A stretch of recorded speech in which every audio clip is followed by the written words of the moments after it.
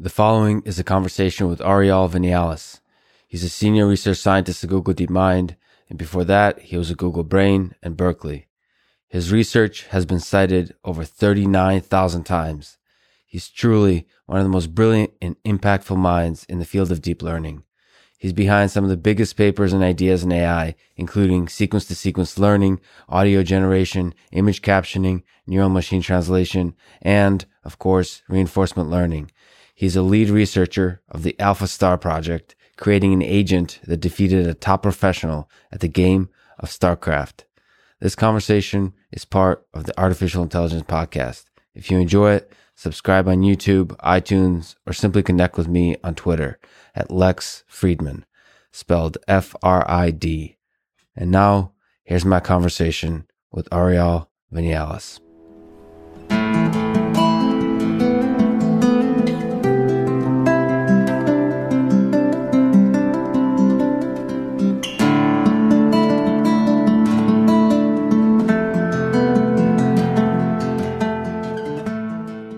You spearheaded the DeepMind team behind AlphaStar that recently beat a top professional player at StarCraft. So you have an incredible wealth of work in deep learning in a bunch of fields, but let's talk about StarCraft first. Let's go back to the very beginning, even before AlphaStar, before DeepMind, before deep learning.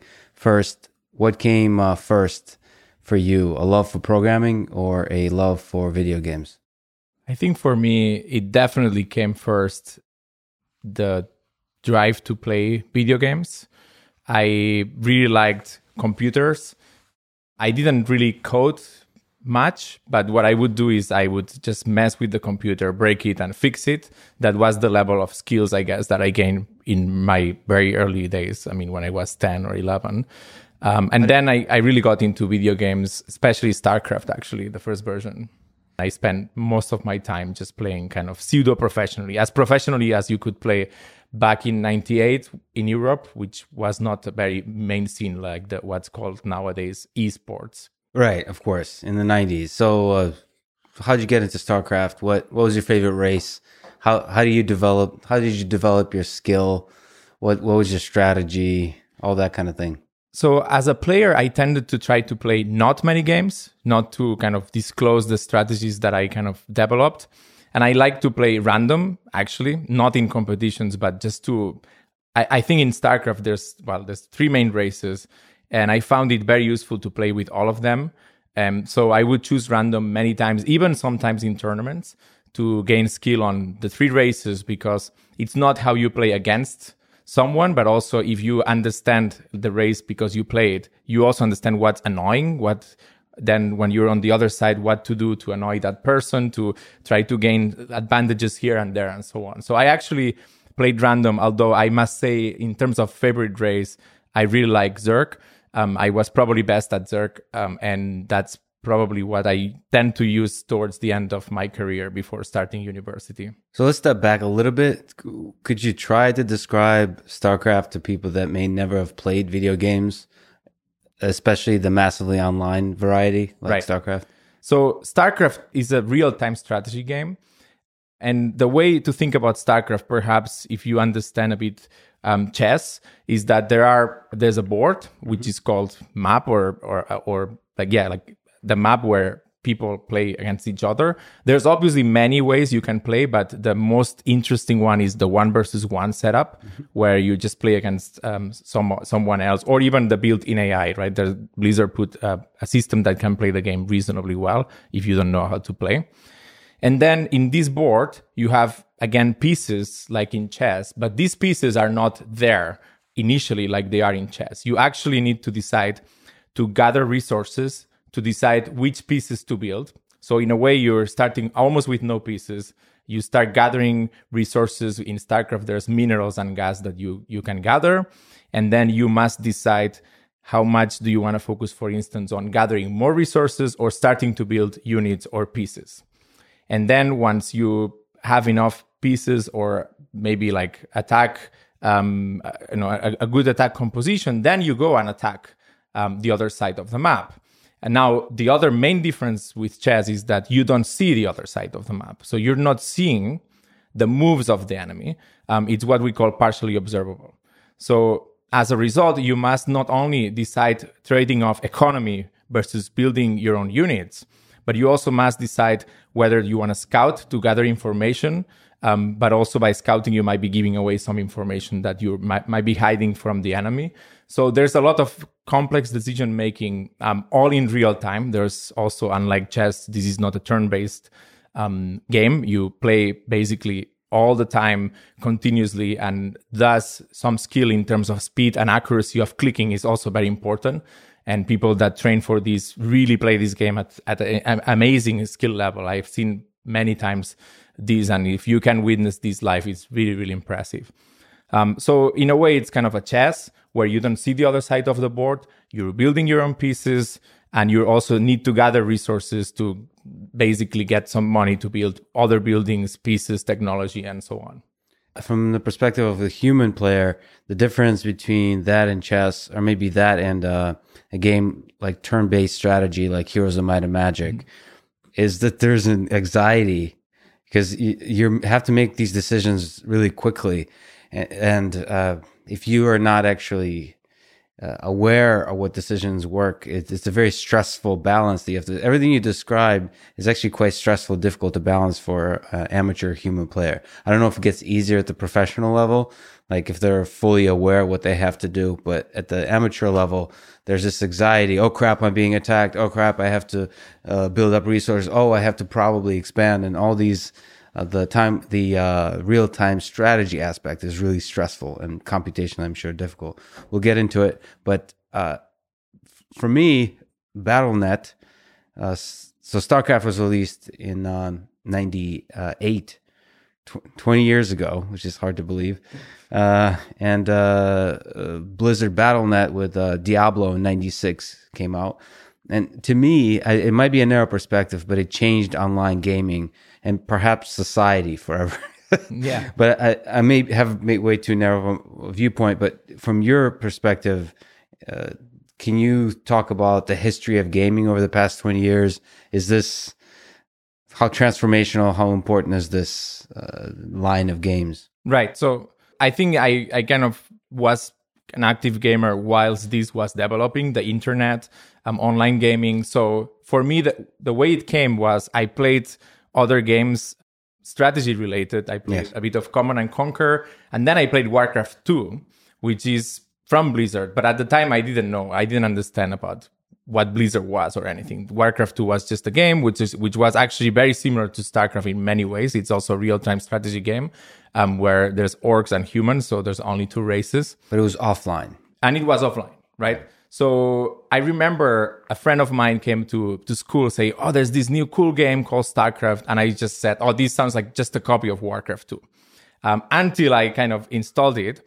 And at the time, I am from Spain, so we didn't have internet, like very good internet, right? So there was, for us, the StarCraft became first kind of an offline experience where you kind of start to play these missions, right? You play against some sort of scripted things to develop the story of the characters in the game. Yeah. And then later on, I start playing against the built-in AI, and I thought it was impossible to defeat it. Then eventually you defeat one, and you can actually play against 7 built-in AIs at the same time, which also felt impossible. But actually, it's not that hard to beat 7 built-in AIs at once. So once we achieved that, also we discovered that we could play, as I said, internet wasn't that great, but we could play with a LAN, right? On like basically against each other if we were in the same place, because you could just connect machines with like cables, right? So we started playing in LAN mode, and against, as a group of friends, and it was really, really like much more entertaining than playing against the AIs. Mm-hmm. And later on, as internet was starting to develop and being a bit faster and more reliable, then it's when I started experiencing Battle.net, which is this amazing universe, not only because of the fact that you can play the game against anyone in the world, but you can also get to know more people. You just get exposed to now like this vast variety of, it's kind of a bit when the chats came about, right? There was a chat system. You could play against people, but you could also chat with people, not only about StarCraft, but about anything. And that became a way of life for kind of 2 years, and obviously then it became like kind of, it exploded in me, in that I started to play more seriously, going to tournaments and so on and so forth. Do you have a sense on a societal, sociological level, what's this whole part of society that many of us are not aware of? And it's a huge part of society, which is gamers. I mean, every time I come across that in YouTube or streaming sites, I mean, this is the huge number of people play games religiously. Do you have a sense of those folks, especially now that you've returned to that realm a little bit on the AI side? Yeah. So, in fact, I even after StarCraft, I actually played World of Warcraft, which is maybe the main sort of online world and presence that you get to interact with lots of people. So I played that for a little bit. To me, it was a bit less stressful than StarCraft, because winning was kind of a given. You just put in this world and you can always complete missions. But I think it was actually the social aspect of especially StarCraft first, and then games like World of Warcraft, really shaped me in a very interesting ways, because what you get to experience is just people you wouldn't usually interact with, right? So even nowadays, I still have many Facebook friends from the area where I played online, and their ways of thinking is even political. They just don't. We don't live in, like, we don't interact in the real world, but we were connected by basically fiber, and that way I actually get to understand a bit better that we live in a diverse world. And these were just connections that were made because I happened to go in a virtual city as a priest, and I met this warrior, and we became friends, and then we start like playing together, right? So I think it's transformative, and more people are more aware of it. I mean, it's becoming quite mainstream.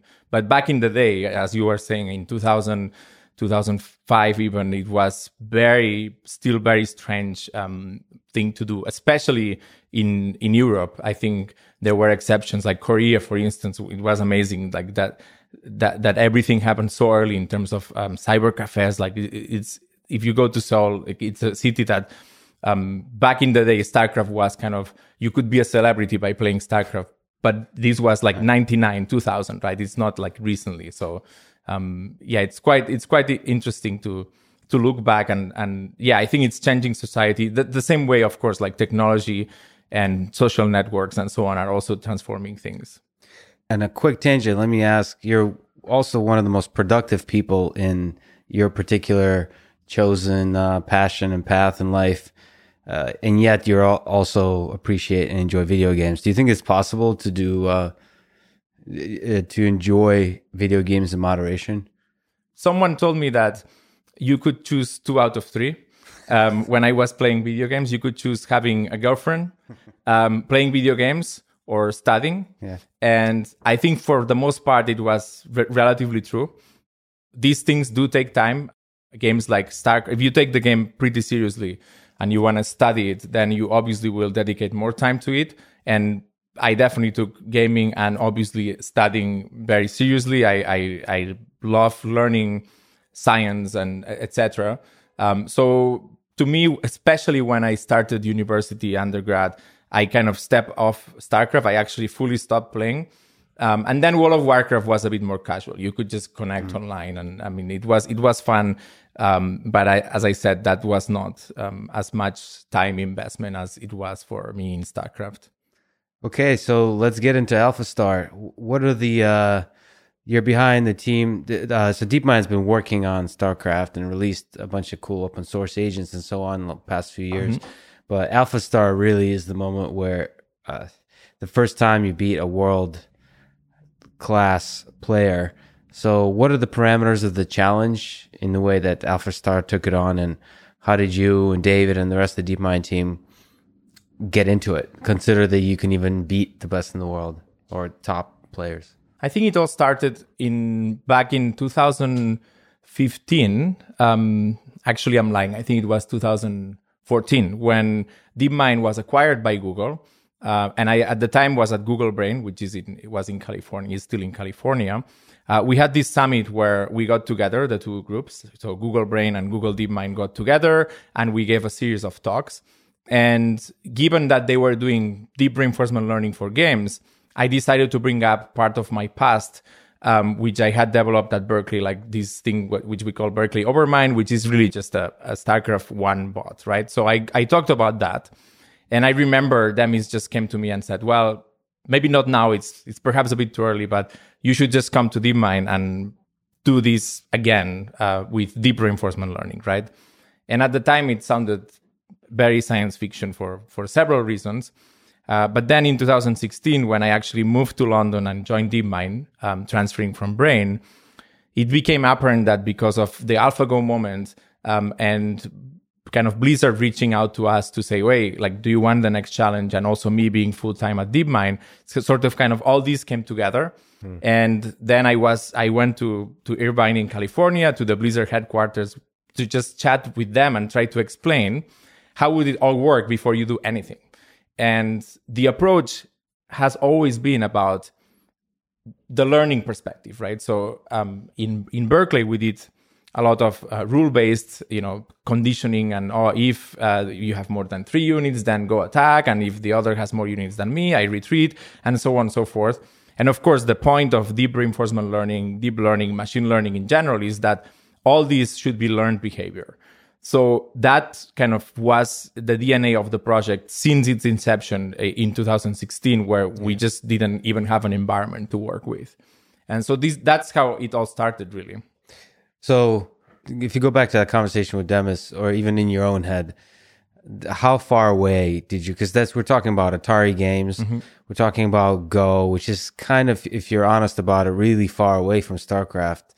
Well, now that you've beaten it, maybe you could say it's close, but it seems like StarCraft is way harder than Go, philosophically and mathematically speaking. So how far away did you think you were?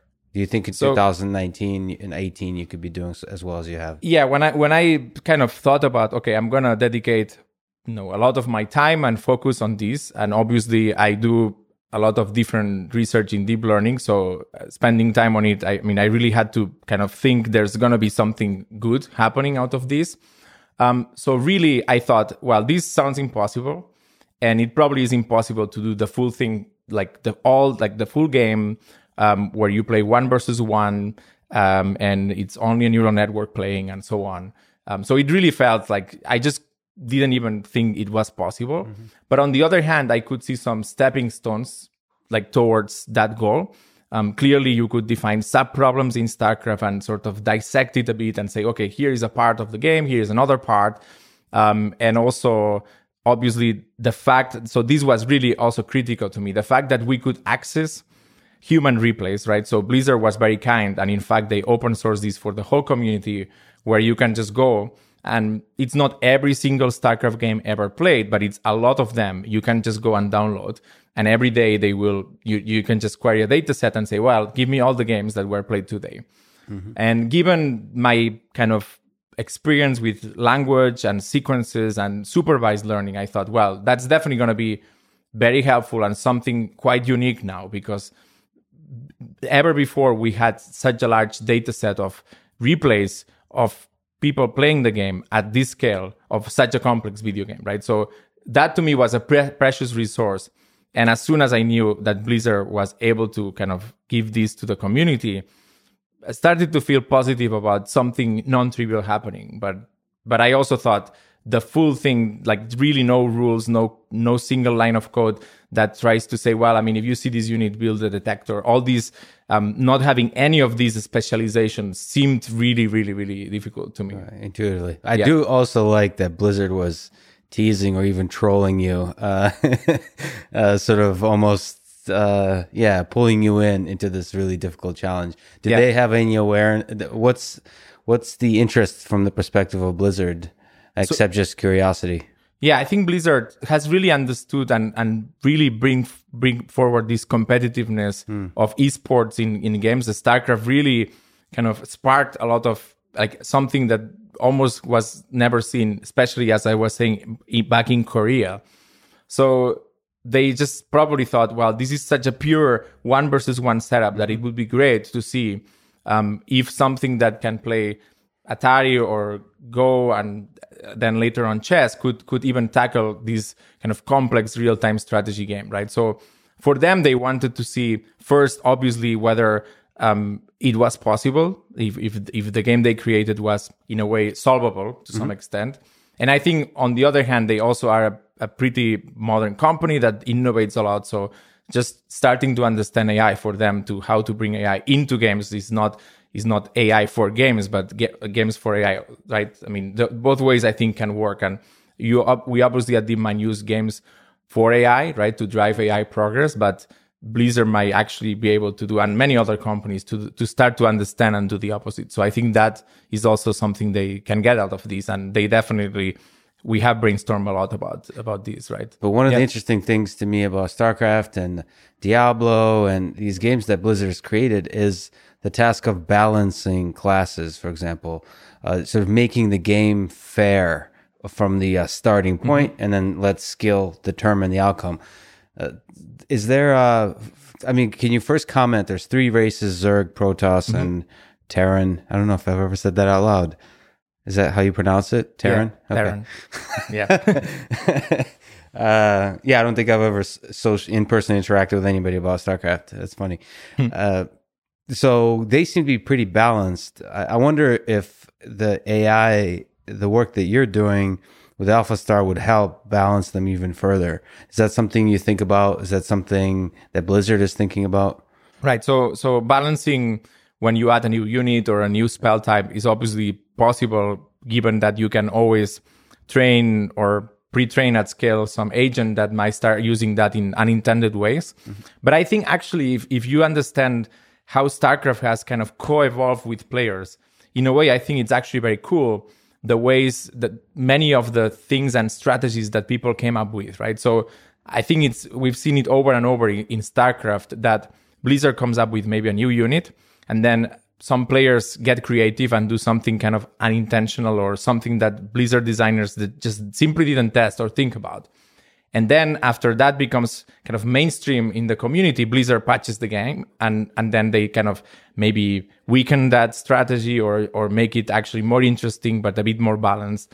So this kind of continual talk between players and Blizzard is kind of what has defined them actually, in actually most games, like in StarCraft, but also in World of Warcraft, they would do that. There are several classes, and it would be not good that everyone plays absolutely the same race or and so on, right? So I think they do care about balancing, of course, and they do a fair amount of testing. But it's also beautiful to also see how players get creative, right, anyways. And I mean, whether AI can be more creative at this point, I don't think so, right? I mean, it's just sometimes something so amazing happens. Like I remember back in the days, like you have these drop ships that could drop the rivers, and that was actually not thought about, that you could drop this unit that has this what's called splash damage that would basically eliminate all the enemy's workers at once.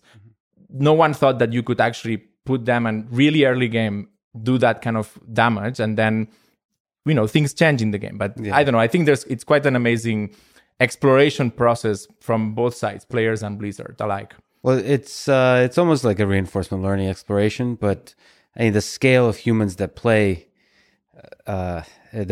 Blizzard games is almost on the scale of a large-scale DeepMind RL experiment. I mean, if you look at the numbers, you're talking about, I don't know how many games, but hundreds of thousands of games probably a month. Yeah. I mean, so that it's almost the same as running RL agents. What aspect of the problem of StarCraft do you think is the hardest? Is it like you said, the imperfect information? Is it the fact they have to do long-term planning? Is it the real-time aspect, so you have to do stuff really quickly? Is it the fact that large action space, so you can do so many possible things? Or is it, in the game theoretic sense, there is no Nash equilibrium, or at least you don't know what the optimal strategy is because there's way too many options. Right. Is there something that stands out as just like the hardest, the most annoying thing? So when we sort of looked at the problem and start to define the parameters of it, right? What are the observations? What are the actions? It became very apparent that the very first barrier that one would hit in StarCraft would be because of the action space being so large and us not being able to search like you could in chess or Go, even though the search space is vast. the main problem that we identified was that of exploration, right? So without any sort of human knowledge or human prior, if you think about StarCraft and you know how deep reinforcement learning's algorithm work, which is essentially by issuing random actions and hoping that they will get some wins sometimes so they could learn. So if you think of the action space in StarCraft, almost anything you can do in the early game is bad, because any action involves taking workers, which are mining minerals for free. That's something that the game does automatically, sends them to mine, and you would immediately just take them out of mining and send them around. So just thinking, how is it going to be possible to get to understand these concepts, but even more like expanding, right? There's these buildings you can place in other locations in the map to gather more resources, but the location of the building is important. And you have to select a worker, send it walking to that location, build a building, wait for the building to be built, and then put extra workers there so they start mining. That feels like impossible if you just randomly click to produce that state, desirable state that then you could hope to learn from, because eventually that may yield to an extra win, right? So for me, the exploration problem, and due to the action space and the fact that there's not really turns, there's so many turns because the game essentially ticks at 22 times per second. I mean, that's how they discretize sort of time. Obviously, you always have to discretize time. There's no such thing as real time.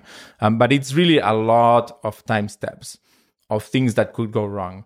And that definitely felt a priori like the hardest. You mentioned many good ones. I think partial observability, the fact that there is no perfect strategy because of the partial observability, those are very interesting problems. We start seeing more and more now in terms of as we solve the previous ones. But the core problem to me was exploration, and solving it has been basically kind of the focus and how we saw the first breakthroughs. So exploration in a multi-hierarchical way. So like 22 times a second exploration has a very different meaning than it does in terms of should I gather resources early or should I wait or so on. Right. So how do you solve the long-term? Let's talk about the internals of AlphaStar. So first of all, how do you represent the state of the game as the input? Right. How do you then do the long-term sequence modeling? How do you build a policy? Right. So what's the architecture like? So AlphaStar has obviously several components, but everything passes through what we call the policy, which is a neural network. And that's kind of the beauty of it. I could just now give you a neural network and some weights. And if you fed the right observations and you understood the actions the same way we do, you would have basically the agent playing the game. There's absolutely nothing else needed other than those weights that were trained. Now, the first step is observing the game. And we've experimented with a few alternatives. The one that we currently use mixes both spatial sort of images that you would process from the game. That is the zoomed out version of the map, and also a zoomed in version of the camera or the screen, as we call it. But also we give to the agent the list of units that it sees, more of as a set of objects that it can operate on. That is not necessarily required to use it. And we have versions of the game that play well without this set vision that is a bit not like how humans perceive the game. But it certainly helps a lot because it's a very natural way to encode the game is by just looking at all the units that there are. They have properties like health, position, type of unit, whether it's my unit or the enemy's. And that sort of is kind of the summary of the state of the game, no? That list of units or set of units that you see all the time. But that's pretty close to the way humans see the game. Why do you say it's not? Isn't that you're saying the exactness of it is not similar to humans? The exactness of it is perhaps not the problem. I guess maybe the problem, if you look at it from how actually humans play the game, is that they play with a mouse and a keyboard and a screen, and they don't see sort of a structured object with all the units. What they see is what they see on the screen, right? Yeah. So remember that sorry to interrupt, there's a plot that you showed with camera-based where you do exactly that, right? You move around, and that seems to converge to similar performance. Yeah, I think that's what we're kind of experimenting with what's necessary or not, but using the set. So actually, if you look at research in computer vision, where it makes a lot of sense to treat images as two-dimensional arrays, there's actually a very nice paper from Facebook. I think I forgot who the authors are, but I think it's part of Kay-Ming-He's group. And what they do is they take an image, which is this two-dimensional signal, and they actually take pixel by pixel and scramble the image as if it was just a list of pixels. Crucially, they encode the position of the pixels with the XY coordinates. And this is just kind of a new architecture, which we incidentally also use in StarCraft, called the transformer, which is a very popular paper from last year, which yielded very nice result in machine translation. And if you actually believe in this kind of, it's actually a set of pixels, as long as you encode XY, it's okay, then you could argue that the list of units that we see is precisely that, because we have each unit as a kind of pixel, if you will, and then their XY coordinates. So in that perspective, we, without knowing it, we use the same architecture that was shown to work very well on Pascal and ImageNet and so on. So the interesting thing here is putting it in that way, it starts to move it towards the way you usually work with language. So what, and especially with your expertise and work in language, it seems like there's echoes of a lot of the way you would work with natural language in the way you've approached AlphaStar. Right. What's does that help with the long-term sequence modeling there somehow? Exactly. So now that we understand what an observation for a given time step is, we need to move on to say, well, there's going to be a sequence of such observations, and an agent will need to, given all that it's seen, not only the current time step, but all that it's seen. Why? Because there is partial observability. We must remember whether we saw a worker going somewhere, for instance, right? Because then there might be an expansion on the top right of the map. So given that, what you must then think about is there is the problem of, given all the observations, you have to predict the next action. And not only given all the observations, but given all the observations and given all the actions you've taken, predict the next action. And that sounds exactly like machine translation, and that's exactly how kind of I saw the problem, especially when you are given supervised data or replays from humans, because the problem is exactly the same. You're translating essentially a prefix of observations and actions onto what's going to happen next, which is exactly how you would train a model to translate or to generate language as well, right? You have a certain prefix. You must remember everything that comes in the past, because otherwise you might start having non-coherent text. And the same architectures, we're using LSTMs and transformers to operate on across time to kind of integrate all that's happened in the past. Those architectures that work so well in translation or language modeling are exactly the same than what the agent is using to issue actions in the game. And the way we train it, moreover, for imitation, which is step one of AlphaStar, is take all the human experience and try to imitate it, much like you try to imitate translators that translated many pairs of sentences from French to English, say.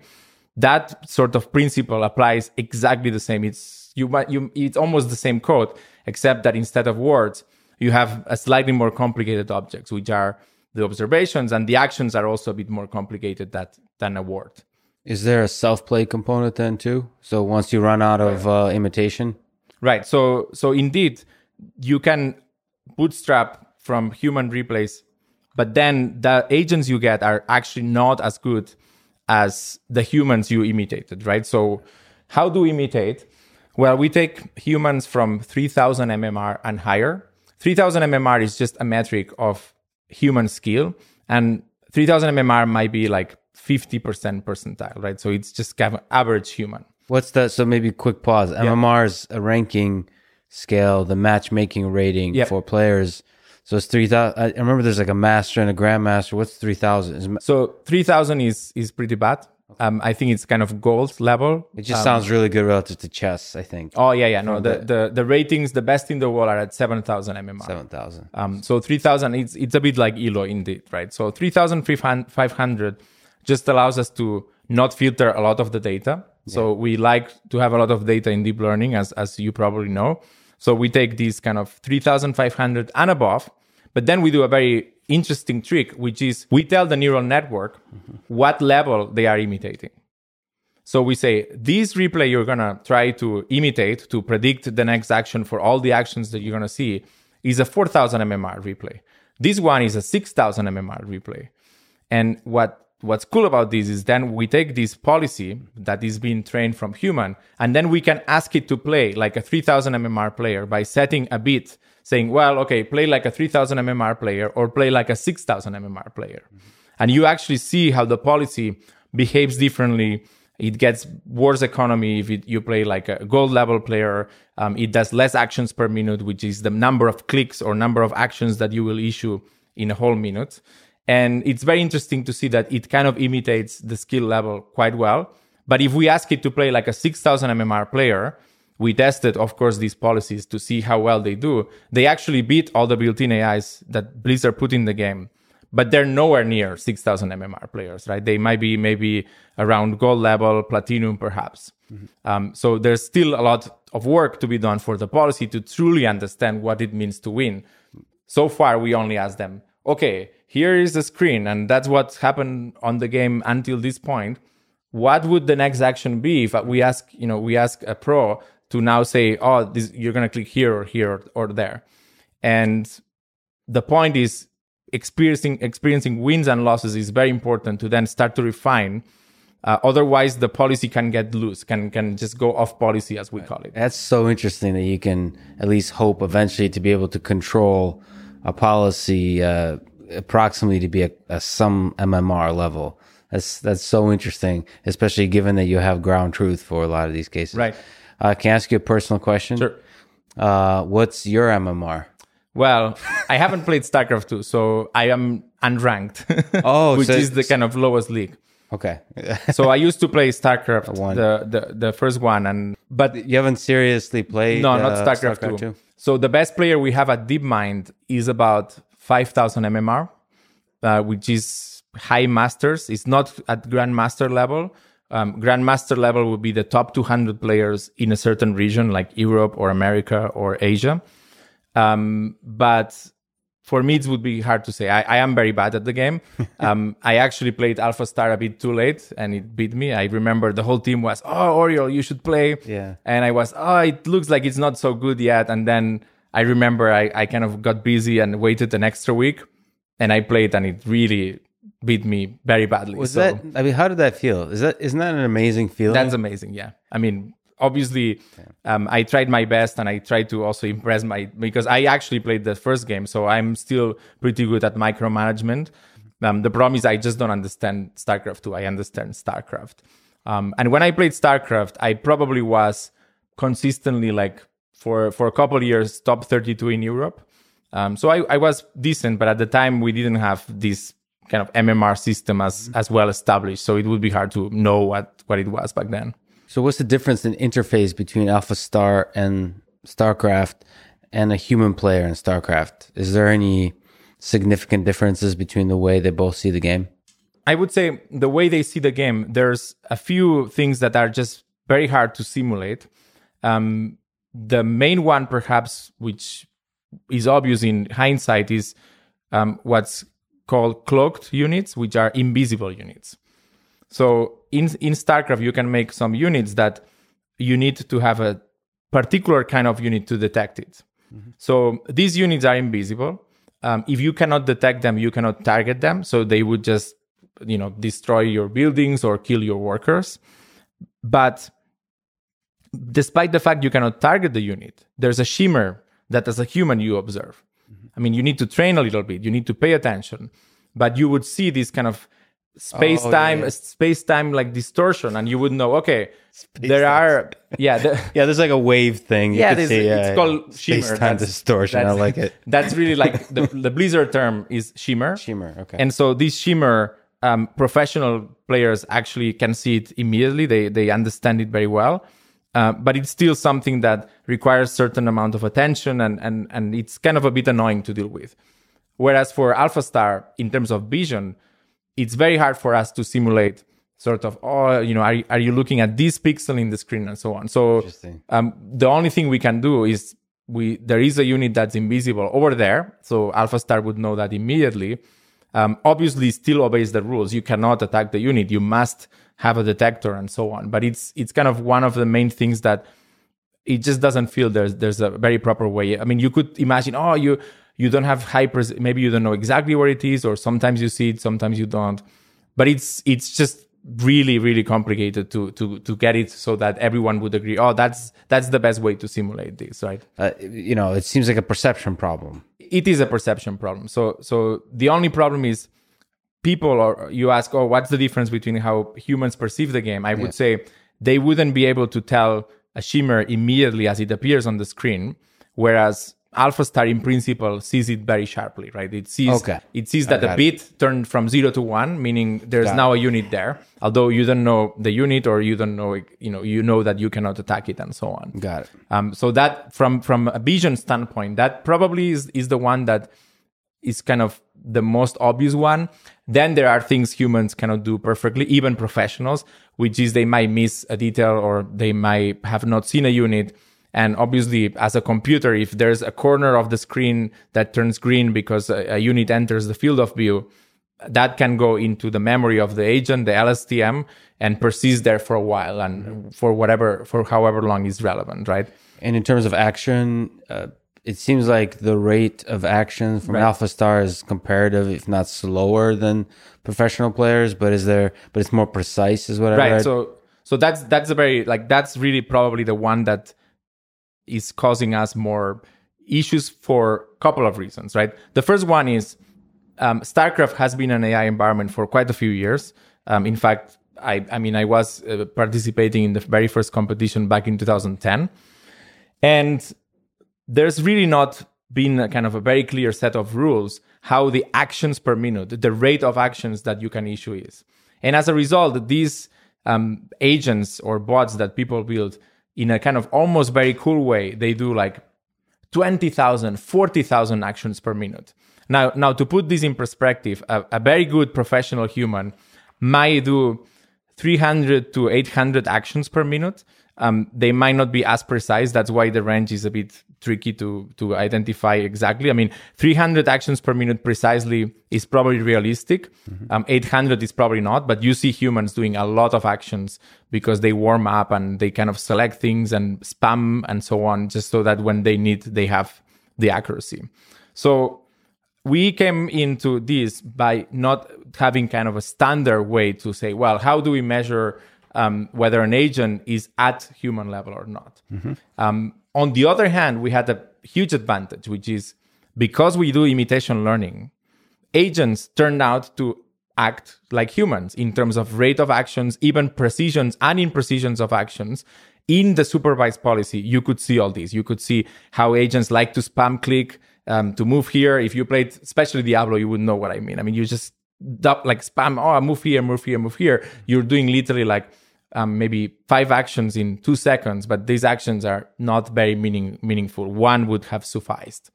So on the one hand, we start from this imitation policy that is at the ballpark of the actions per minute of humans, because it's actually statistically trying to imitate humans. So we see this very nicely in the curves that we showed in the blog post. There's these actions per minute, and the distribution looks very human-like. But then, of course, as self-play kicks in, and that's the part we haven't talked too much yet, but of course, the agent must play against itself to improve. Then there's almost no guarantees that these actions will not become more precise, or even the rate of actions is going to increase over time. So what we did, and this is probably kind of the first attempt that we thought was reasonable, is we looked at the distribution of actions for humans for certain windows of time. And just to give a perspective, because I guess I mentioned that some of these agents that are programmatic, let's call them, they do 40,000 actions per minute. Professionals, as I said, do 300 to 800. So what we looked is we look at the distribution over professional gamers, and we took reasonably high actions per minute, but we kind of identify certain cutoffs after which, even if the agent wanted to act, these actions would be dropped. But the problem is this cutoff is probably set a bit too high. And what ends up happening, even though the games, and when we ask the professionals and the gamers, by and large, they feel like it's playing human-like. There are some agents that developed maybe slightly too high APMs, which is actions per minute, combined with the precision, which made people sort of start discussing a very interesting issue, which is, should we have limited this? Should we just let it loose and see what cool things it can come up with, right? Interesting. So this is in itself an extremely interesting question, but the same way that modeling the shimmer would be so difficult, modeling absolutely all the details about muscles and precision and tiredness of humans would be quite difficult, right? So we're really here in kind of innovating in this sense of, okay, what could be maybe the next iteration of putting more rules that makes the agents more human-like in terms of restrictions. So yeah, putting constraints that... more constraints, yeah. That's really interesting. That's really innovative. So one of the constraints you put on yourself, or at least focused in, is on the Protoss race, as far as I understand. Can you tell me about the different races and how they... so Protoss, Terran, and Zerg, how do they compare? How do they interact? Why did you choose Protoss? Right. Yeah. In the dynamics of the game, seen from a strategic perspective. So Protoss, so in StarCraft, there are 3 races. Indeed, in the demonstration, we saw only the Protoss race. So maybe let's start with that one. Protoss is kind of the most technologically advanced race. It has units that are expensive, but powerful, right? So in general, you want to kind of conserve your units as you go attack. So you want to, and then you want to utilize these tactical advantages of very fancy spells and so on and so forth. And at the same time, they're kind of, people say like they're a bit easier to play perhaps, right? But that I actually didn't know. I mean, I just talked to now a lot to the players that we work with, TLO and Mana, and they said, oh yeah, Protoss is actually, people think is actually one of the easiest races. So perhaps the easier, that doesn't mean that it's, obviously professional players excel at the 3 races, and there's never like a race that dominates for a very long time anyway. So if you look at the top, 100 in the world, is there one race that dominates that list? It would be hard to know because it depends on the regions. I think it's pretty equal in terms of distribution, and Blizzard wants it to be equal, right? They wouldn't want one race like Protoss to not be representative in the top place. Right. So definitely, like, they tried it to be like balanced, right? So then maybe the opposite race of Protoss is Zerg. Zerg is a race where you just kind of expand and take over as many resources as you can. And they have a very high capacity to regenerate their units. So if you have an army, it's not that valuable in terms of losing the whole army is not a big deal as Zerg, because you can then rebuild it. And given that you generally accumulate a huge bank of resources, Zergs typically play by applying a lot of pressure, maybe losing their whole army, but then rebuilding it quickly. So although, of course, every race, I mean, there's never... they're pretty diverse. I mean, there are some units in Zerg that are technologically advanced and they do some very interesting spells. And there's some units in Protoss that are less valuable and you could lose a lot of them and rebuild them and it wouldn't be a big deal.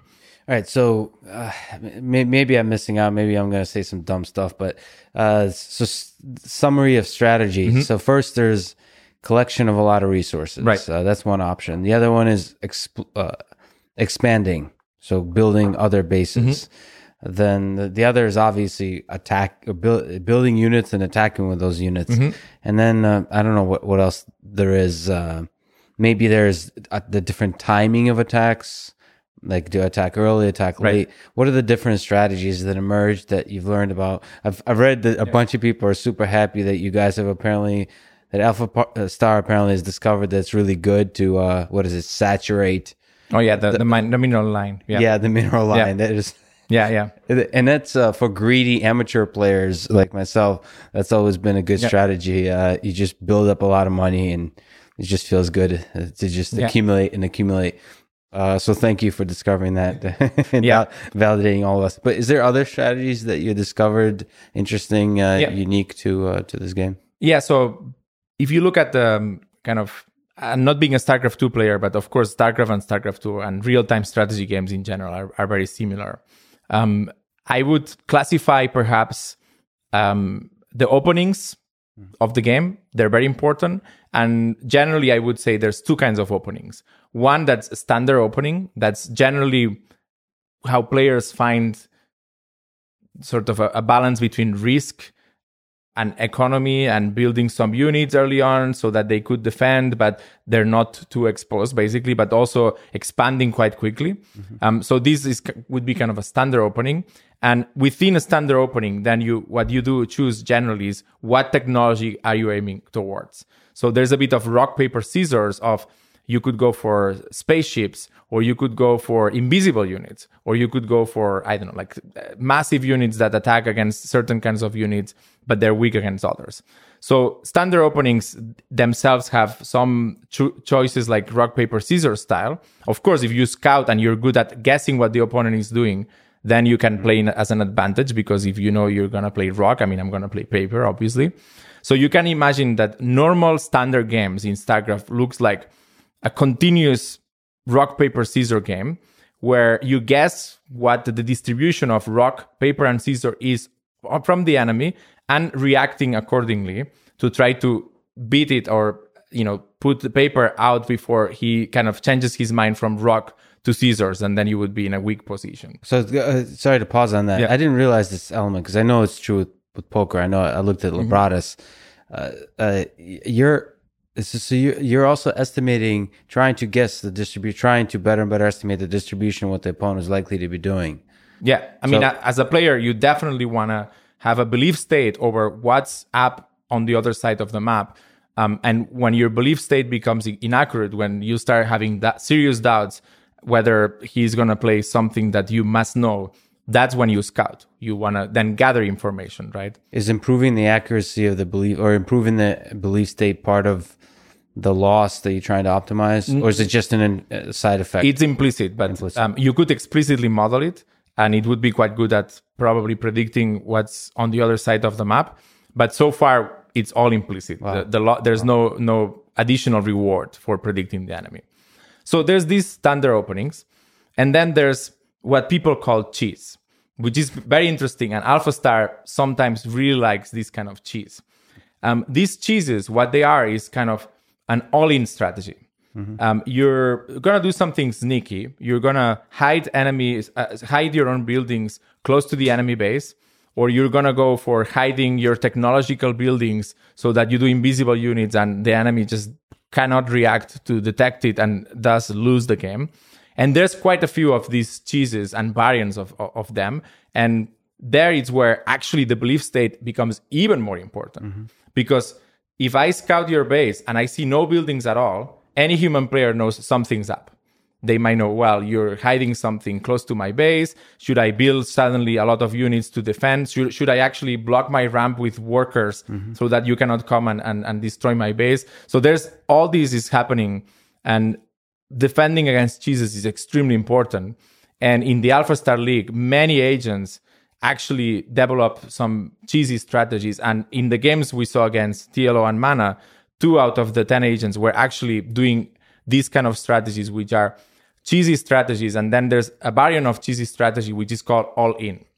So an all-in strategy is not perhaps as drastic as, I'm going to build cannons on your base and then bring all my workers and try to just disrupt your base and game over, or GG, as we say in StarCraft.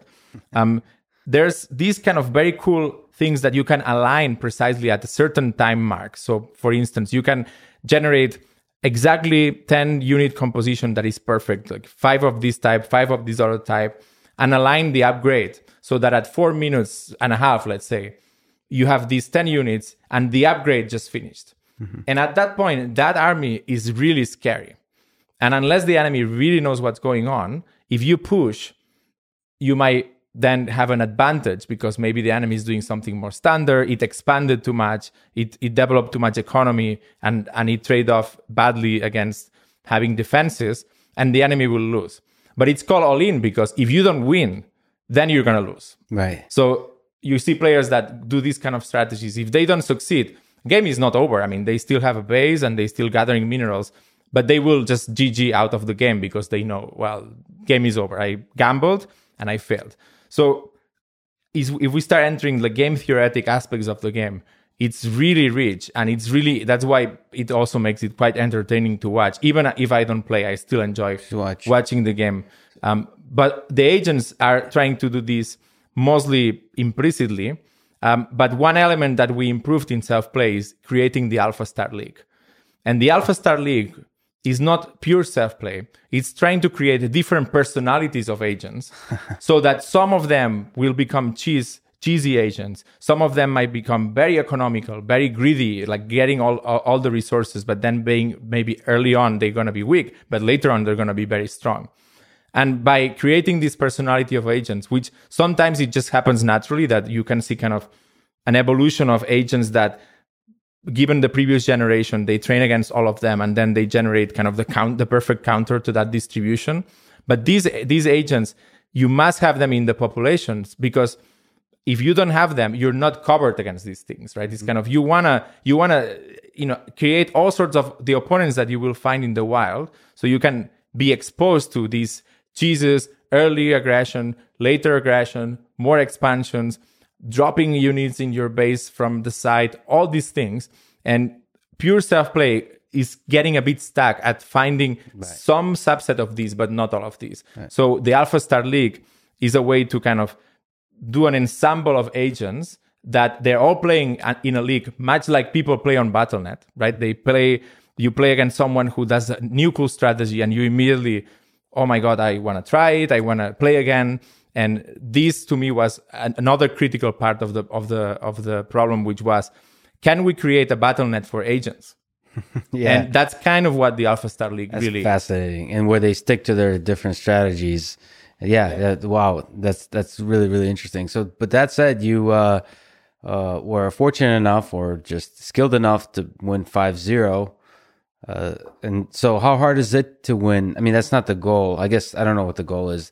The goal should be to win majority, not 5-0. But how hard is it in general to win all matchups on a 1v1? So that's a very interesting question, because once you see Alpha Star and superficially you think, well, okay, it won. If you sum all the games like 10-1, right? It lost the game that it played with the camera interface. You might think, well, that's done, right? It's superhuman at the game. And that's not really the claim we really can make, actually. The claim is we beat a professional gamer for the first time. StarCraft has really been a thing that has been going on for a few years, but a moment like this had not occurred before yet. But are these agents impossible to beat? Absolutely not, right? So that's a bit what's, kind of the difference is the agents play at grandmaster level. They definitely understand the game enough to play extremely well. But are they unbeatable? Do they play perfect? No. And actually, in StarCraft, because of these sneaky strategies, it's always possible that you might take a huge risk sometimes, but you might get wins, right? Out of this. So I think as a domain, it still has a lot of opportunities, not only because, of course, we want to learn with less experience. We would like to, if I learn to play Protoss, I can play Terran and learn it much quicker than Alpha Star can, right? So there are obvious, interesting research challenges as well. But even as the raw performance goes, really the claim here can be we are at pro level or at high grandmaster level. But obviously, the players also did not know what to expect, right? This kind of their prior distribution was a bit off because they played this kind of new, like alien brain, as they like to say it, right? And that's what makes it exciting for them. But also, I think if you look at the games closely, you see there were weaknesses in some points. Maybe Alpha Star did not scout, or if it had invisible units going against at certain points, it wouldn't have known and it would have been bad. So there's still quite a lot of work to do. But it's really a very, very exciting moment for us to be seeing, wow, a single neural net on a GPU is actually playing against these guys who are amazing. I mean, you have to see them play in live. They're really, really amazing players. Yeah, I'm sure there must be a guy in Poland somewhere right now training his butt off to make sure that this never happens again with Alpha Star. So that's really exciting. in terms of AlphaStar having some holes to exploit, which is great. And then we build on top of each other. And it feels like StarCraft, unlike Go, even if you win, it's still not there. It's still not, there's so many different dimensions in which you can explore. So that's really, really interesting. Do you think there's a ceiling to AlphaStar? You've said that it hasn't reached, this is a big, let me actually just pause for a second. How did it feel to come here to this point, to beat a top professional player like that night? I mean, Olympic athletes have their gold medal, right? This is your gold medal in a sense. Sure, you're cited a lot, you've published a lot of prestigious papers, whatever, but this is like a win. How did it feel? I mean, for me, it was unbelievable, because first, the win itself, I mean, it was so exciting. I mean, looking back to those last days of 2018, really, that's when the games were played. I'm sure I'll look back at that moment and say, oh my God, I want to be like in a project like that. It's like, I already feel the nostalgia of like, yeah, that was huge in terms of the energy and the team effort that went into it. And so in that sense, as soon as it happened, I already knew it was kind of, I was losing it a little bit. So it's almost like sad that it happened and oh my God, but on the other hand, it also verifies the approach. But to me also, there's so many challenges and interesting aspects of intelligence that even though we can train a neural network to play at the level of the best humans, there's still so many challenges. So for me, it's also like, well, this is really an amazing achievement, but I already was also thinking about next steps. I mean, as I said, these agents play Protoss versus Protoss, but they should be able to play a different race much quicker, right? So that would be an amazing achievement. Some people call these meta reinforcement learning, meta learning, and so on, right? So there's so many possibilities after that moment, but the moment itself, it really felt great. We had this bet, so I'm kind of a pessimist in general, so I kind of sent an email to the team. I said, okay, let's against TLO first, right? Like, what's going to be the result? And I really thought we would lose like 5-0, right? We had some calibration made against the 5,000 MMR player. TLO was much stronger than that player, even if he played Protoss, which is his off race. But yeah, I was not imagining we would win. So for me, that was just kind of a test run or something. And then it really he was really surprised. And unbelievably, we went to this bar to celebrate.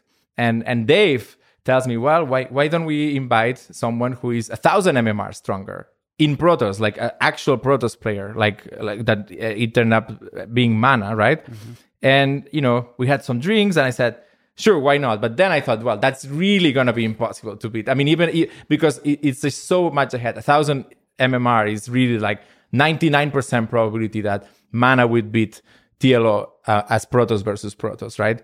So we did that. And to me, the second game was much more important, even though a lot of uncertainty kind of disappeared after we kind of beat TLO. I mean, he is a professional player, so that was kind of, but that's really a very nice achievement. But Mana really was at the top, and you could see he played much better. But our agents got much better too. So and then after the first game, I said, if we take a single game, at least we can say we beat a game. I mean, even if we don't beat the series, for me, that was a huge relief. And I mean, I remember hugging dummies. And I mean, it was really like, this moment for me will resonate forever as a researcher. And I mean, as a person. And it's a really like great accomplishment. And it was great also to be there with the team in the room. I don't know if you saw like so it was really like, I mean, from my perspective, the other interesting thing is just like watching Kasparov, watching Mana was also interesting because he is kind of a loss of words. I mean, whenever you lose, I've done a lot of sports. Mm-hmm. You sometimes say excuses. You look for reasons. Right. And he couldn't really come up with reasons. Yeah. I mean, so with the off race for Protoss, you could say, well, it felt awkward. It wasn't, but here it was. Yep. It was just beaten, and it was beautiful to look at a human being being superseded by an AI system. I mean, it's a beautiful moment for researchers. So yeah, for sure, it was. I mean, probably the highlight of my career so far. Because of its uniqueness and coolness. And I don't know. I mean, it's obviously, as you said, you can look at paper citations and so on, but this really is like a testament of the whole machine learning approach, and using games to advance technology. I mean, it really was, everything came together at that moment. That's really the summary. Also, on the other side, it's a popularization of AI too, because it's just like traveling to the moon and so on. I mean, this is where a very large community of people that don't really know AI, they get to really interact with it.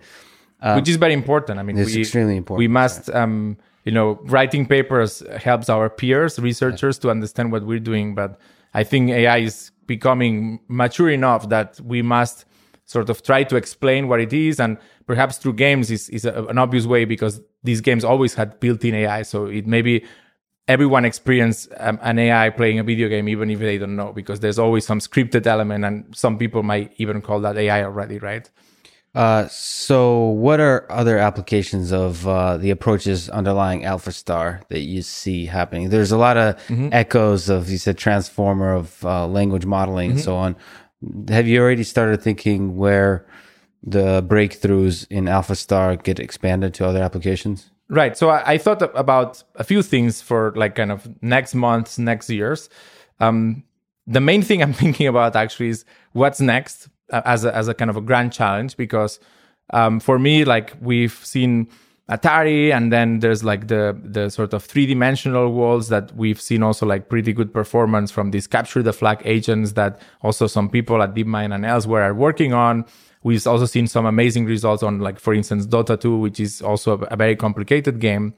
So for me, like, the main thing I'm thinking about is what's next in terms of challenge. So as a researcher, I see sort of two tensions between research and then applications or areas or domains where you apply them. So on the one hand, we've done, thanks to the application of StarCraft, is very hard. We developed some techniques, some new research that now we could look at elsewhere. Like, are there other applications where we can apply these?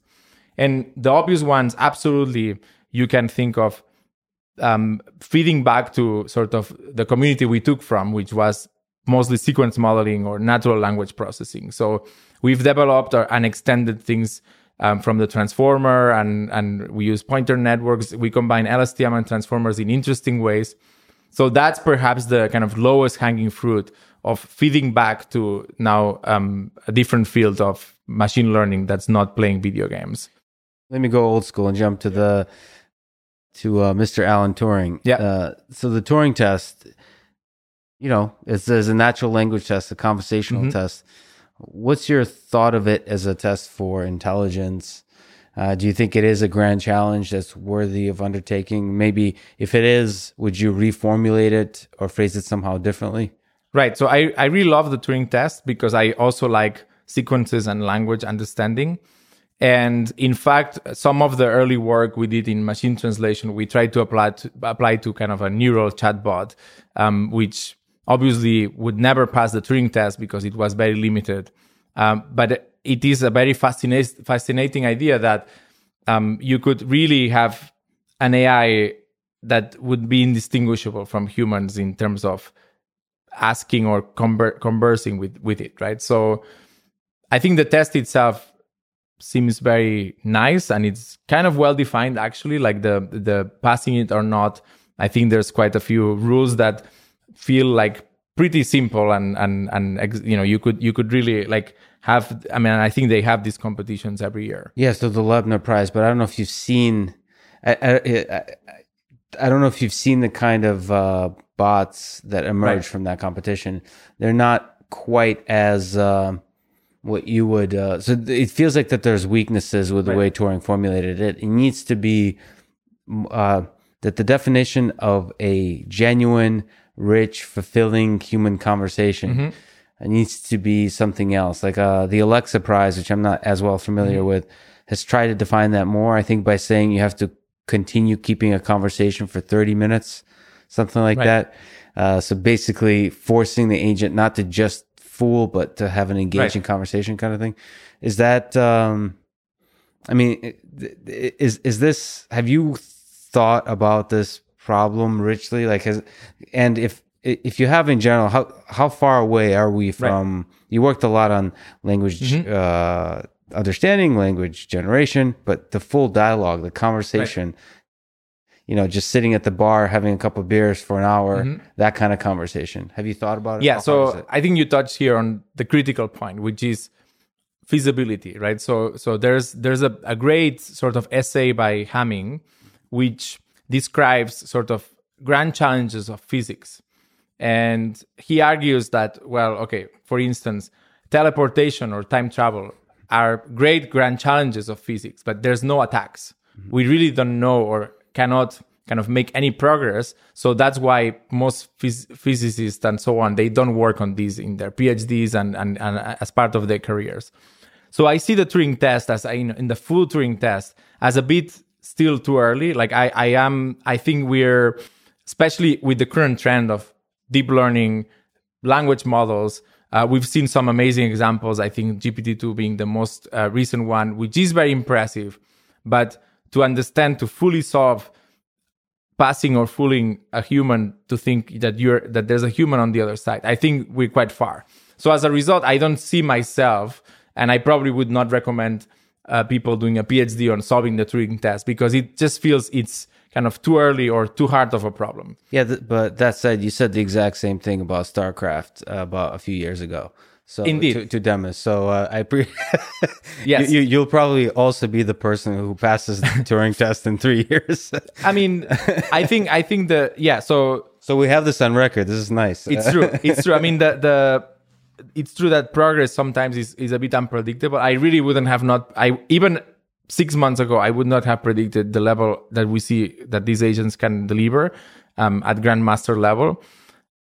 But I have worked on language enough. And basically, my concern is not that something could happen, a breakthrough could happen that would bring us to solving or passing the Turing test, is that I just think the statistical approach to it, like this, it's not going to cut it. So we need a breakthrough, which is great for the community. But given that, I think there's quite a more uncertainty. Whereas for StarCraft, I knew what the steps would be to kind of get us there. I think it was clear that using the imitation learning part and then using these BattleNet for agents were going to be key. And it turned out that this was the case, and a little more was needed, but not much more. For Turing test, I just don't know what the plan or execution plan would look like. So that's why I myself working on it as a grand challenge is hard. But there are quite a few sub challenges that are related that you could say, well, I mean, what if you create a great assistant like Google already has, like the Google Assistant? So can we make it better, and can we make it fully neural and so on? That I start to believe maybe we're reaching a point where we should attempt these challenges. I like this conversation so much because it echoes very much the StarCraft conversation. It's exactly how you approach StarCraft. Let's break it down into small pieces and solve those, and you end up solving the whole game. Great. But that said, you're behind some of the sort of biggest pieces of work in deep learning in the last several years. So you mentioned some limits. What do you think are the current limits of deep learning, and how do we overcome those limits? So if I had to actually use a single word to define the main challenge in deep learning, it's a challenge that probably has been the challenge for many years, and is that of generalization. So what that means is that all that we're doing is fitting functions to data. And when the data we see is not from the same distribution, or even if there are sometimes that it is very close to the distribution, but because of the way we train it with limited samples, we then get to this stage where we just don't see generalization as much as we can generalize. And I think adversarial examples are a clear example of this. But if you study machine learning and literature, and the reason why SVMs became very popular where because they were dealing and they had some guarantees about generalization, which is unseen data or out of distribution, or even within distribution where you take an image adding a bit of noise, these models fail. So I think really I don't see a lot of progress on generalization in the strong generalization sense of the word. I think our neural networks, you can always find design examples that will make their outputs arbitrary, which is not good, because we humans would never be fooled by these kind of images or manipulation of the image. And if you look at the mathematics, you kind of understand this is a bunch of matrices multiplied together. There's probably numerics and instability that you can just find corner cases. So I think that's really the underlying topic many times we see when even at the grand stage of like Turing test generalization. I mean, if you start, I mean, passing the Turing test, should it be in English or should it be in any language, right?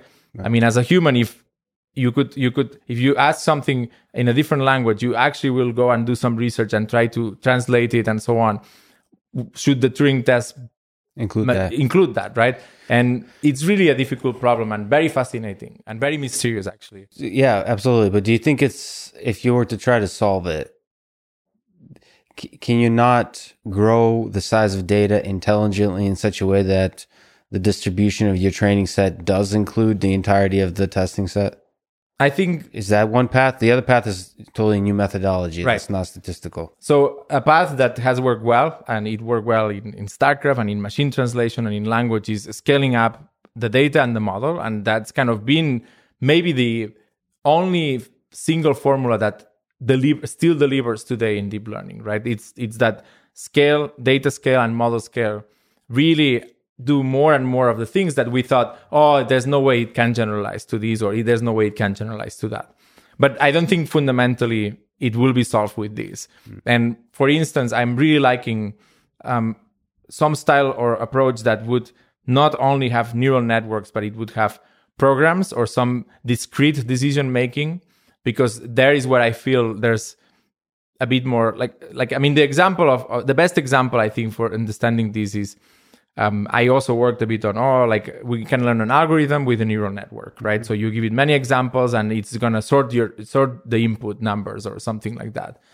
But really, strong generalization is you give me some numbers or you ask me to create an algorithm that sorts numbers. And instead of creating a neural net, which will be fragile because it's going to go out of range at some point, you're going to give it numbers that are too large, too small and whatnot. If you just create a piece of code that sorts the numbers, then you can prove that will generalize to absolutely all the possible inputs you could give. So I think that's the problem comes with some exciting prospects. I mean, scale is a bit more boring, but it really works. And then maybe programs and discrete abstractions are a bit less developed, but clearly I think they're quite exciting in terms of future for the field. Do you draw any insight wisdom from the 80s and expert systems and symbolic systems, symbolic computing? Do you ever go back to those sort of reasoning, that kind of logic? Do you think that might make a comeback? You'll have to dust off those books? Yeah, I actually love adding more inductive biases. To me, the problem really is, what are you trying to solve? If what you're trying to solve is so important that try to solve it no matter what, then absolutely use rules, use domain knowledge, and then use a bit of the magic of machine learning to empower, to make the system as the best system that will detect cancer or detect weather patterns, right? Or in terms of StarCraft, it also was a very big challenge. So I was definitely happy that if we had to cut a corner here and there, it could have been interesting to do.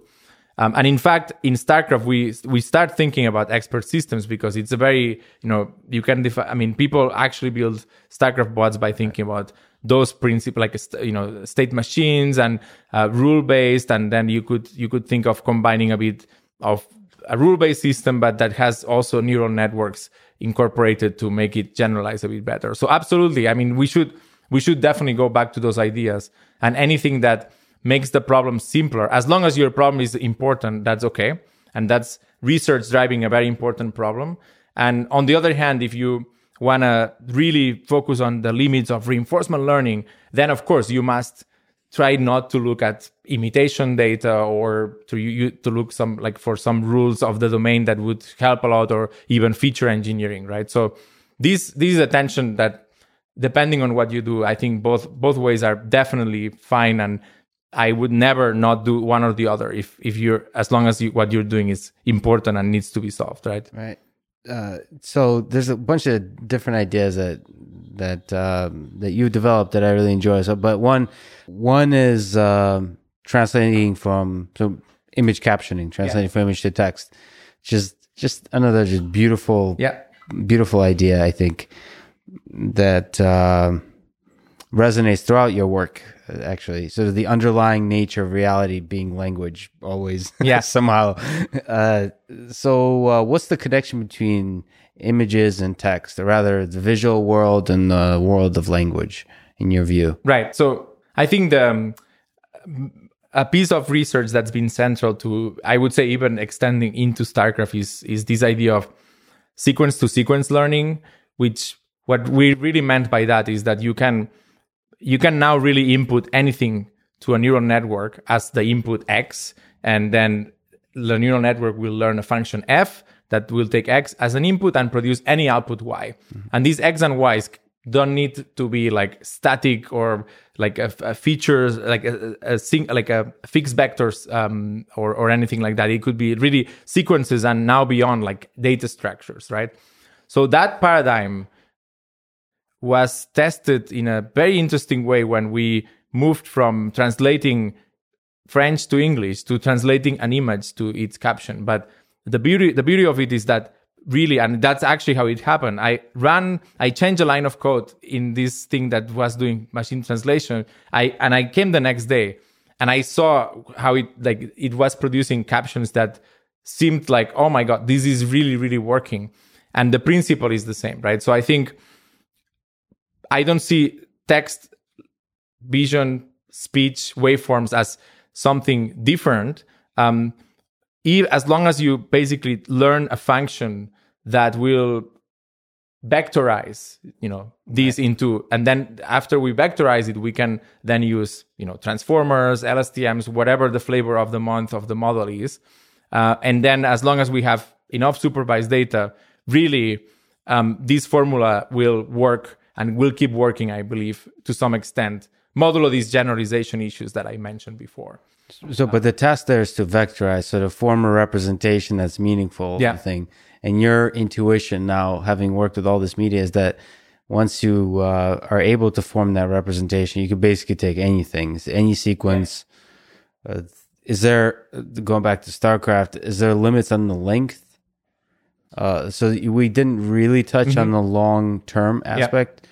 How did you overcome the whole really long-term aspect of things here? Is there some tricks? The main trick, StarCraft, if you look at absolutely every frame, you might think it's quite a long game. So we would have to multiply 22 times 60 seconds per minute times maybe at least 10 minutes per game on average. So there are quite a few frames, but the trick really was to only observe, in fact, which might be seen as a limitation, but it is also a computational advantage.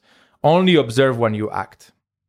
And then what the neural network decides is what is the gap going to be until the next action. And if you look at most StarCraft games that we have in the data set that Blizzard provided, it turns out that most games are actually only, it is still a long sequence, but it's maybe like 1,000 to 1,500 actions, which if you start looking at LSTMs, large LSTMs, transformers, it's not that difficult, especially if you have supervised learning. If you had to do it with reinforcement learning, the credit assignment problem, what is it that in this game that made you win? That would be really difficult. But thankfully, because of imitation learning, we didn't kind of have to deal with this directly. Although if we had to, we tried it. And what happened is you just take all your workers and attack with them. And that sort of is kind of obvious in retrospect because you start trying random actions. One of the actions will be a worker that goes to the enemy base, and because it's self-play, it's not going to know how to defend because it basically doesn't know almost anything. And eventually what you develop is this take all workers and attack. Because the credit assignment issue in RL is really, really hard. I do believe we could do better, and that's maybe a research challenge for the future. But yeah, even in StarCraft, the sequences are maybe 1,000, which I believe is within the realm of what Transformers can do. Yeah, I guess the difference between StarCraft and Go is in Go and chess, stuff starts happening right away. Right. So there's not...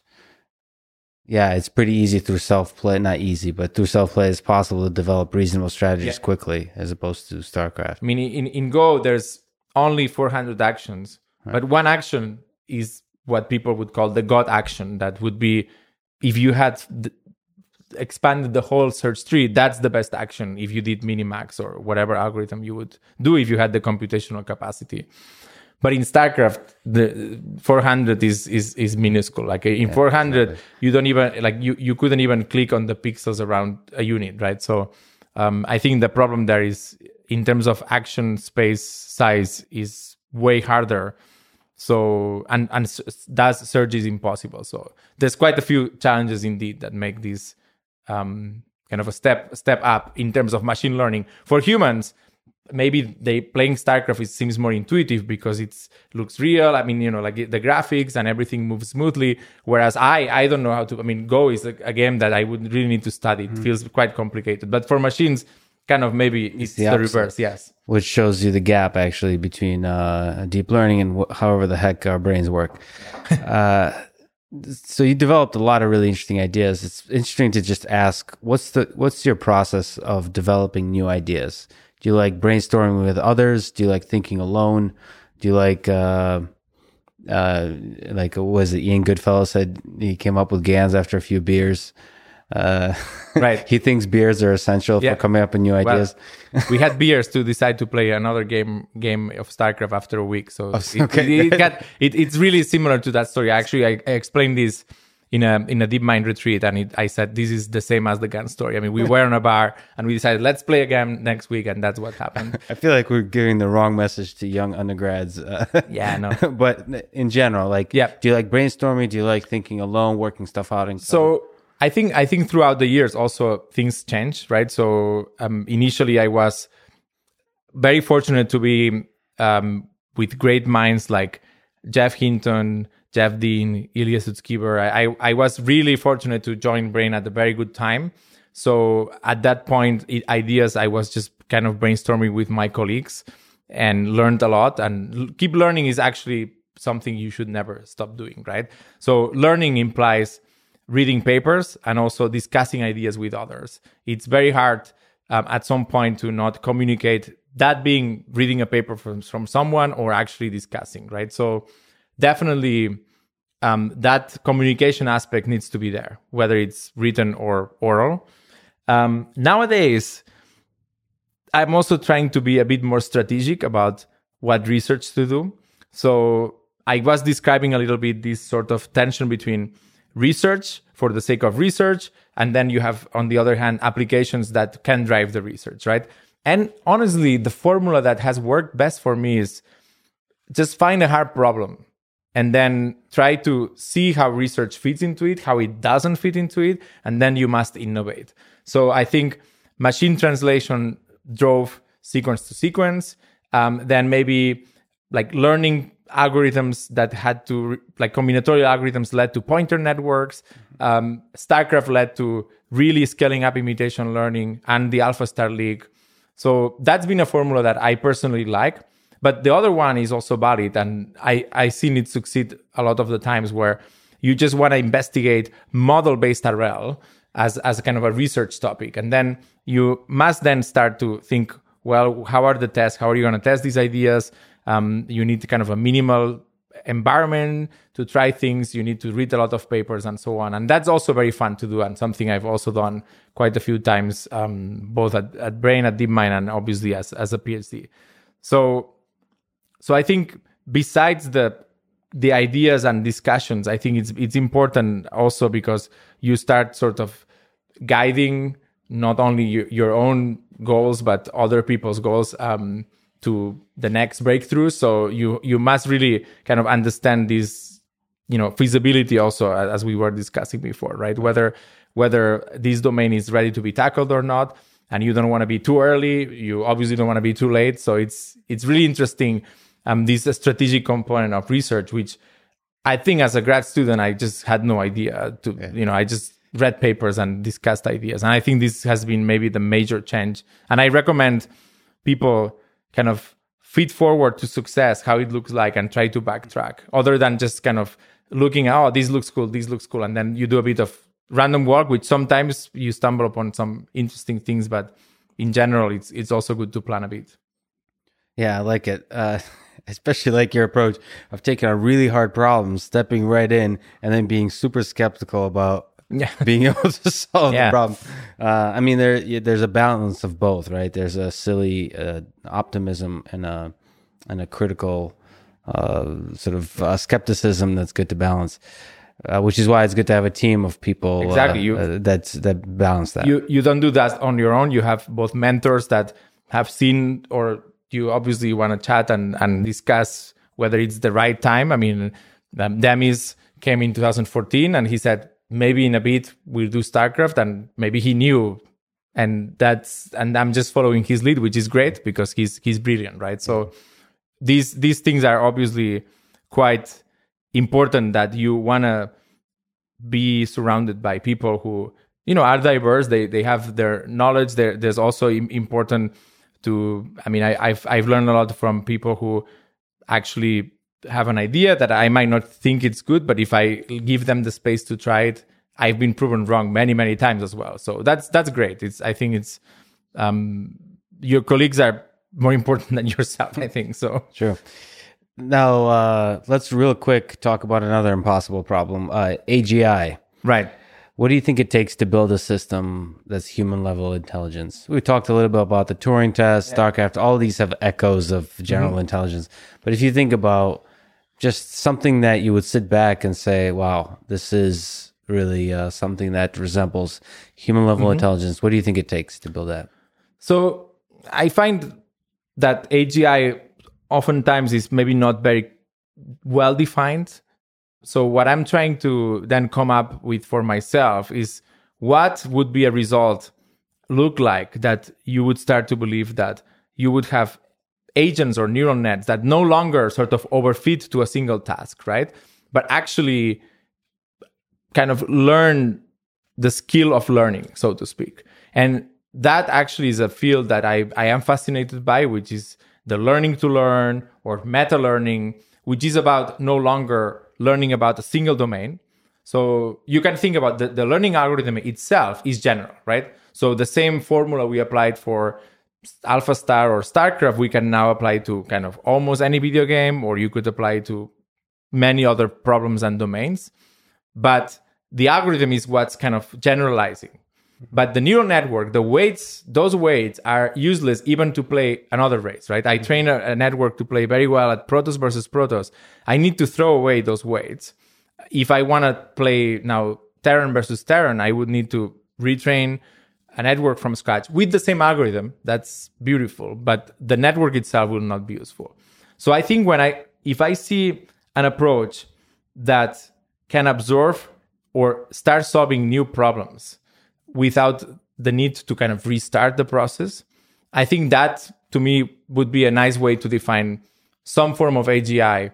Again, I don't know the grandiose like AGI. I mean, should Turing test be solved before AGI? I mean, I don't know. I think concretely, I would like to see clearly that meta learning happen, meaning there is an architecture or a network that as it sees new problem or new data, it solves it, and to make it kind of a benchmark, it should solve it at the same speed that we do solve new problems. When I define you a new object and you have to recognize it, when you start playing a new game, you played all the Atari games, but now you play a new Atari game, well, you're going to be pretty quickly pretty good at the game. So that's perhaps what's the domain and what's the exact benchmark is a bit difficult. I think as a community, we might need to do some work to define it.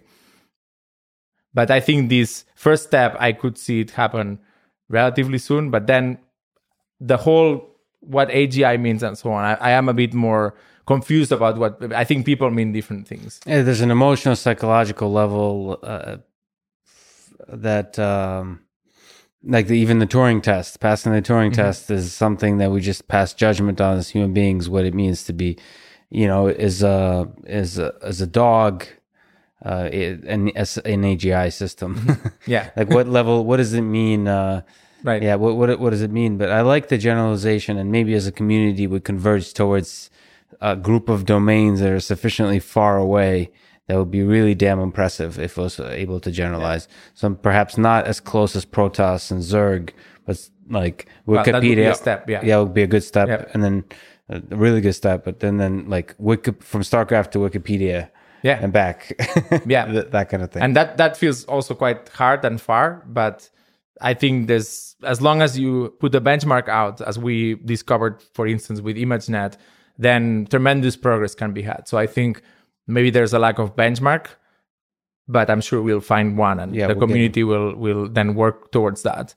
And then beyond what AGI might mean or would imply, I really am hopeful to see basically machine learning or AI just scaling up and helping people that might not have the resources to hire an assistant, or that they might not even know what the weather is like. But, so I think there's, in terms of the impact, the positive impact of AI, I think that's maybe what we should also not lose focus, right? The research community building AGI, I mean, that's a real nice goal, but, and I think the way that DeepMind puts it is, and then use it to solve everything else, right?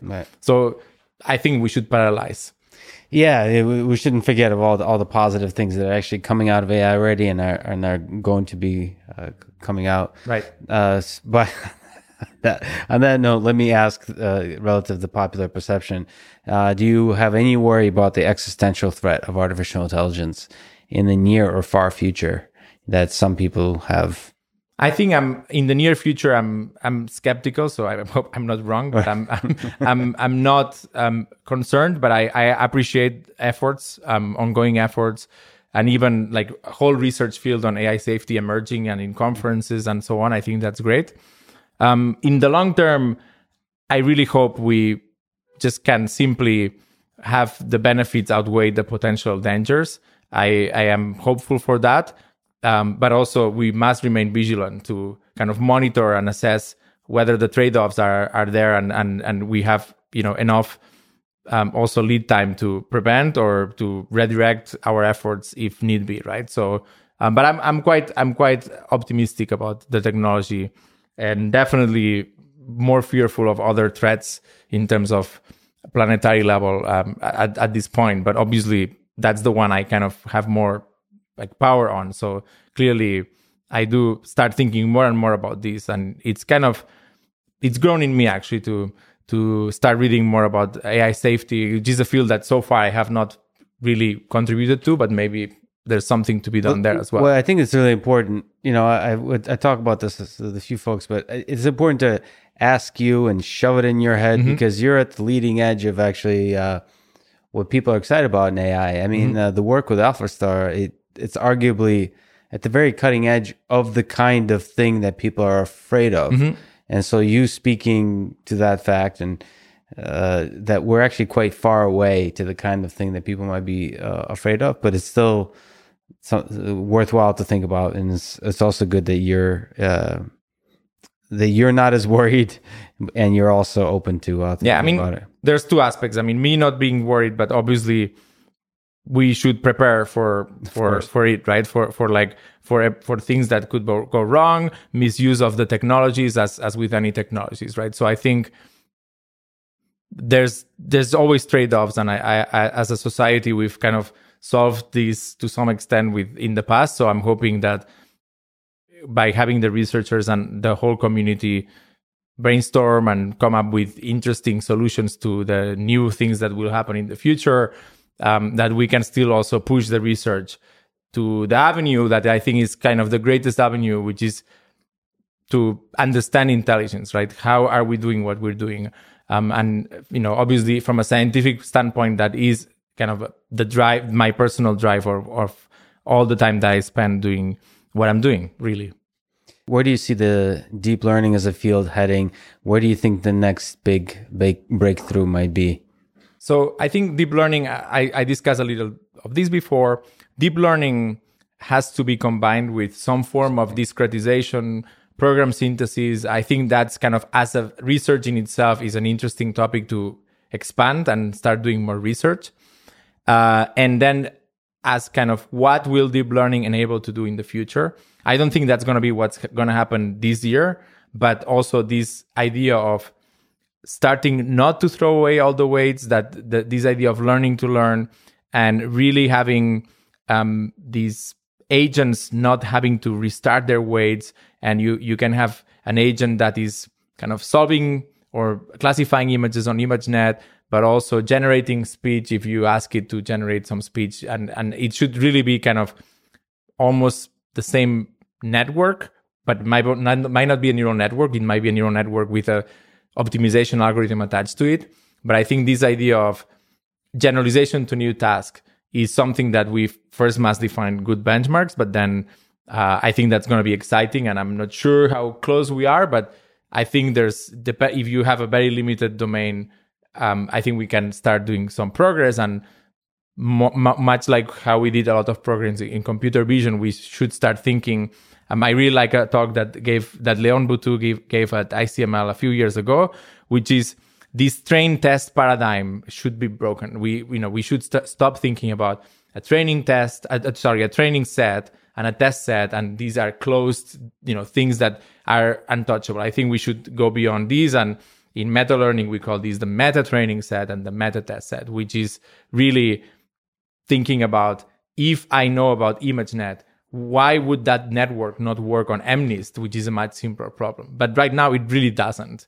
But it just feels wrong, right? So I think that's kind of on the application or the benchmark sides, we probably will see quite a few more interest and progress, and hopefully people defining new and exciting challenges, really. Do you have any hope or interest in knowledge graphs within this context? So this kind of totally, yeah, constructing graph. So going back to graphs, yeah. Well, okay, neural networks are graphs, but I mean a different kind of knowledge graph, sort of like semantic graphs, where there's concepts. Yeah. So I think the idea of graphs is so I've been quite interested in sequences first, and then more interesting or different data structures like graphs, and I've studied graph neural networks in the last 3 years or so. I found these models just very interesting from deep learning standpoint. But then what do we want? Why do we want these models, and why would we use them? What's the application? What's kind of the killer application of graphs, right?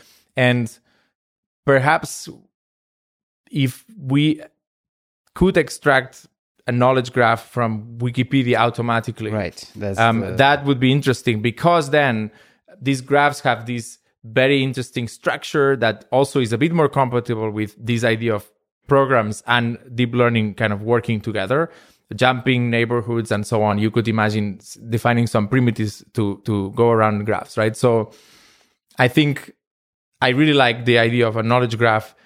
And in fact, when we started, as part of the research we did for StarCraft, I thought, wouldn't it be cool to give the graph of, all the prerequisites, there's all these buildings that depend on each other and units that have prerequisites of being built by that. And so this is information that the network can learn and extract, but it would have been great to see, or to think of really StarCraft as a giant graph that even also as the game evolves, you kind of start taking branches and so on. And we did a bit of research on this, nothing too relevant, but I really like the idea. Yeah, and it has elements which is something you also worked with in terms of visualizing neural networks, has elements of having human interpretable, being able to generate knowledge representations that are human interpretable, that maybe human experts can then tweak or at least understand. So there's a lot of interesting aspect there. And for me personally, I'm just a huge fan of Wikipedia, and it's a shame that our neural networks aren't taking advantage of all the structured knowledge that's on the web. What's next for you? What's next for DeepMind? What are you excited about? What for AlphaStar? Yeah, so I think the obvious next steps would be to apply AlphaStar to other races. I mean, that sort of shows that the algorithm works, because we wouldn't want to have created by mistake something in the architecture that happens to work for Protoss but not for other races, right? So as verification, I think that's an obvious next step that we are working on. And then I would like to see, so agents and players can specialize on different skill sets that allow them to be very good. I think we've seen AlphaStar understanding very well when to take battles and when to not to do that. Also very good at micromanagement and moving the units around and so on. And also very good at producing nonstop and trading off economy with building units. But I have not perhaps seen as much as I would like this idea of the poker idea that you mentioned, right? I'm not sure StarCraft, or AlphaStar rather, has developed a very deep understanding of what the opponent is doing and reacting to that, and sort of trying to trick the player to do something else, or that, so this kind of reasoning I would like to see more. So I think purely from a research standpoint, there's perhaps also quite a few things to be done there in the domain of StarCraft. Yeah, in the domain of games, I've seen some interesting work in sort of in even auctions, manipulating other players, sort of forming a belief state and just messing with people. Yeah, it's called theory of mind, I guess. Theory of mind, yeah. So it's Exactly. fascinating. Theory of mind on StarCraft is kind of, they're really made for each other. Yeah. So that would be very exciting to see those techniques applied to StarCraft, or perhaps StarCraft driving new techniques, right? As I said, this is always the tension between the two. Wow. Oriol, thank you so much for talking today. Awesome. It was great to be here. Thanks.